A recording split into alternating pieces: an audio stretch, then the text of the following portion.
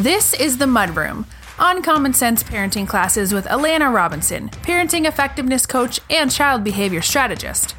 Weekly nuggets of developmentally appropriate parenting wisdom to help you parent your toddlers and preschoolers more effectively with less effort. The Mudroom is recorded live on Facebook every Tuesday at 9 p.m. Eastern and 6 p.m. Pacific. Now, here's Alana. Hello, everyone. Welcome to The Mudroom, our weekly free and live Uncommon Sense Parenting class.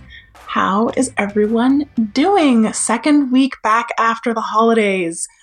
I'm still having a bit of a tough time adjusting back to routine. So, let's chat about the very thing that was most likely lacking over the holidays. Consistency! We all know that consistency is the key, and if you don't know, you're new around here, and that's okay. We're going to loop you in here. I have talked about consistency in past episodes.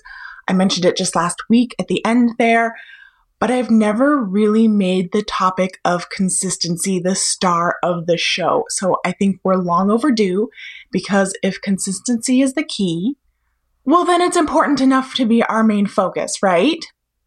All right, let's get into it.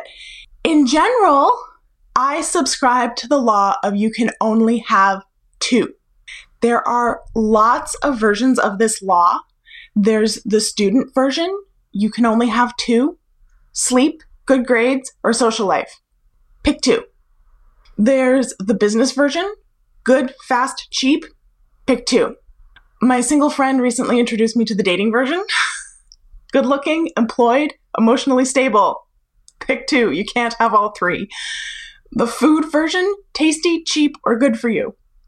The mom version: clean house, happy kids, your sanity. Pick two. And then there's the behavior modification one: quality, speed, and effort. You can make a good quality, lasting behavior change quickly, but it's going to take a lot of effort. You can make a quick behavior change easily, but it's generally not going to be a durable solution. You can make a durable behavior change without putting much effort into it, but it's going to take a long time to accomplish. The rule of pick two. Consistency, however, is the exception to that rule. It is the one thing that anyone can do that takes effect really quickly. It doesn't take a whole lot of effort, and it makes a really durable change. Hey, Sarah Lynn! Thanks for being here. Okay, so often just about any kind of parenting technique will work if there's consistency. That is why you hear parents who swear by behavior charts and token economies and even corporal punishment. Because sure, anything will work with enough consistency. And by work, I mean produce outwardly, compliant, respectful, well-behaved children. The typical definition of well-behaved. The problem with these things, like behavior charts, spankings, token economies, timeouts, etc., are that they require a lot of external consistency to function. Whenever I'm choosing parenting techniques to teach, one of the tests that I make it pass through is it only going to work if I'm there to enforce it? Or is it going to require me to get it up and running, but once it is, either the child can take it on themselves or it's pretty much self-reinforcing. And those are the winning strategies because they don't require us to be externally consistent. Now, that's not the only test I put it through. I also worry about developmentally appropriateness, respectfulness, neurologically doesn't make sense, and a bunch of other stuff. But if it doesn't pass the consistency test, it's really not worth teaching. So why is consistency so important? What makes that the key? And the reason, as we talked about last week, is that consistency equals safety. Plain and simple. Everybody has what are called mirror neurons in our brain. So these neurons are the reason that yawning is contagious. If I busted out a yawn now, y'all would probably have to yawn too. Mirror neurons are all throughout our brain, and they only fire when we perceive an act to have intention behind it, when we can perceive its purpose and we can predict it. So like if we see someone randomly flailing around, our mirror neurons aren't going to fire. But if we're outside and we see someone swatting a bug, we'll automatically become aware of the bugs around us and start swatting at them, even if the second before we weren't bothered by the insects. So these neurons use context and perceived intention to help us figure out what's coming next, what's happening around us on an instinctual level. So basically, that means that when children can predict the outcome of an event, they don't actively have to think about it. And when they don't have to actively think about it, they use less energy and they just do what they need to do automatically.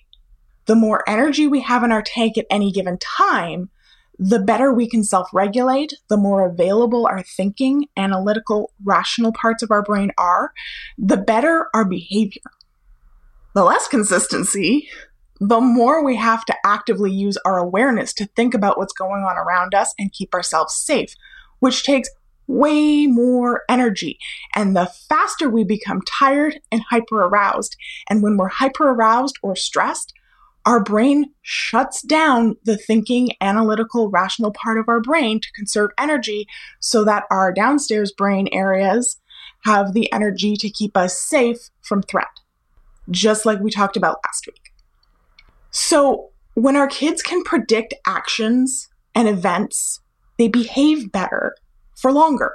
When inconsistency creeps in, like over the holidays when events and actions happen that happen at literally no other time of the year. We're going to parties and staying up late, and we have to wait in line and wear fancy clothes, and all these people that we don't see often show up and try and put expectations on us that we've probably never had put on us before. It sucks up our energy much quicker. Their good behavior is going to last a much shorter period of time. And that's when you end up walking out of the company party with your 4-year-old slung over your shoulder like a sack of potatoes while they scream in your ear.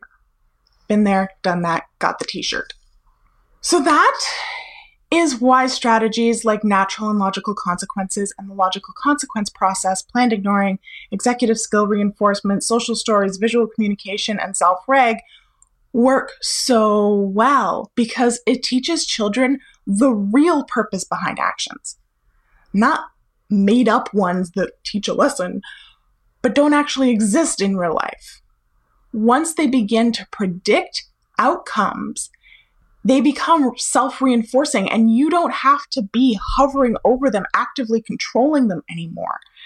I'm not saying that being consistent doesn't take effort, that you can just totally set it and forget it, but it does eventually allow you to back off much more than you otherwise would be able to.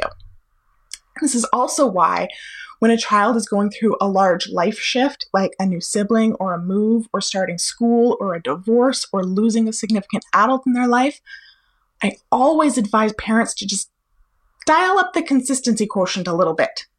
Life transitions are by their very nature inconsistent. Something big is changing. So if you can make other aspects of their life more consistent and predictable, it frees them up to devote their energy to learning the new order of the new thing. This goes for developmental leaps too. Nothing may have changed from your perspective, but your child literally went to sleep with one view and understanding of the world and woke up with all these new possibilities they weren't aware of the night before. So when you can see that your child is going through a leap, that's another good time to dial up the consistency a bit. Once they simmer down, you can dial it back down to normal again. And I'm not saying that you can never do anything out of routine or try new things. Not at all. But flexible thinking, set shifting, problem solving, those are executive functioning skills. They live in your prefrontal cortex, that rational thinking, analytical part of the brain I was talking about. Your child cannot be flexible when they don't feel safe because that downstairs brain is using up all the resources to keep them safe. So absolutely be flexible, but don't throw everything out at once. When you know your child is going to have to be flexible, try and keep other aspects of their life consistent. Even in the flexibility, keep your expectations consistent, keep your reactions consistent. Consistency doesn't mean structure or schedule. When I say be consistent, I don't mean that you have to turn into a robot and operate by the clock. You just have to keep the rest of your expectations consistent. So I'll give you an example of consistency coexisting with flexibility. Over the holidays, we were at my parents' house and we had Christmas dinner at my brother and sister-in-law's. So we had a bunch of inconsistency going on because not only were we out of our home environment, but we were also in a brand new one. They just bought their first house, and this was the first time that we had ever been there. So the sister-in-law's family was also around. There was a bunch of people that we don't see often that were there too. And it was Christmas, so we were doing a bunch of stuff like unwrapping presents and eating in a large group and having appetizers and such that we wouldn't generally do. And that was fine. But we maintained our expectations. So my sister-in-law's brother is 20 and he has all this energy and he was running around and wrestling and fighting with the boys, which was awesome. But our expectations about how they handle themselves during that kind of play was maintained. Everyone has to agree to the rules before you start. Everyone has to agree to stop when someone says stop. All that stuff that I talked about last year in the class on rough and tumble play, right? Another rule is we don't antagonize the dogs. There were 3 dogs there and they were all up in everybody's grill. And they wanted to pull the dog's tail and be a little rougher with the dogs. That's not something we would generally allow. So we didn't allow it in this context either. Mealtime expectations stayed the same. They had to sit at their seat, but they didn't have to eat. We helped them serve themselves from all the food that was available, all that good stuff. We maintained normal expectations, even though their environment and the events happening were new. We didn't allow my sister-in-law to say, oh, it's okay when my 2-year-old spilt his juice box all over the floor. We still made him clean it up because that's the expectation, and removing it would have actually been far more distressing than giving him a towel and maintaining it. I had my little visual schedule and my little first then board that I keep in my purse. And I just used that to kind of let them know the order of events, even though most of it was happening on the fly and they were events that we never do. So it was a completely flexible day, but I used my tools to keep it consistent as possible in the aspects that I could control. So I'm not saying that you need to be inflexible or that you have to have the exact same schedule every day. But when it comes to expectations and how you respond to your children, how you communicate with them, and how you prepare them for new events, consistency is the key to good behavior. It makes good behavior an easy habit. It removes as much energy expenditures as possible so that they can use it when it counts, just behaving. Consistency is the key. It is quick to implement, it doesn't take a lot of effort, and it makes durable, lasting, good quality change. Hey, Madeline!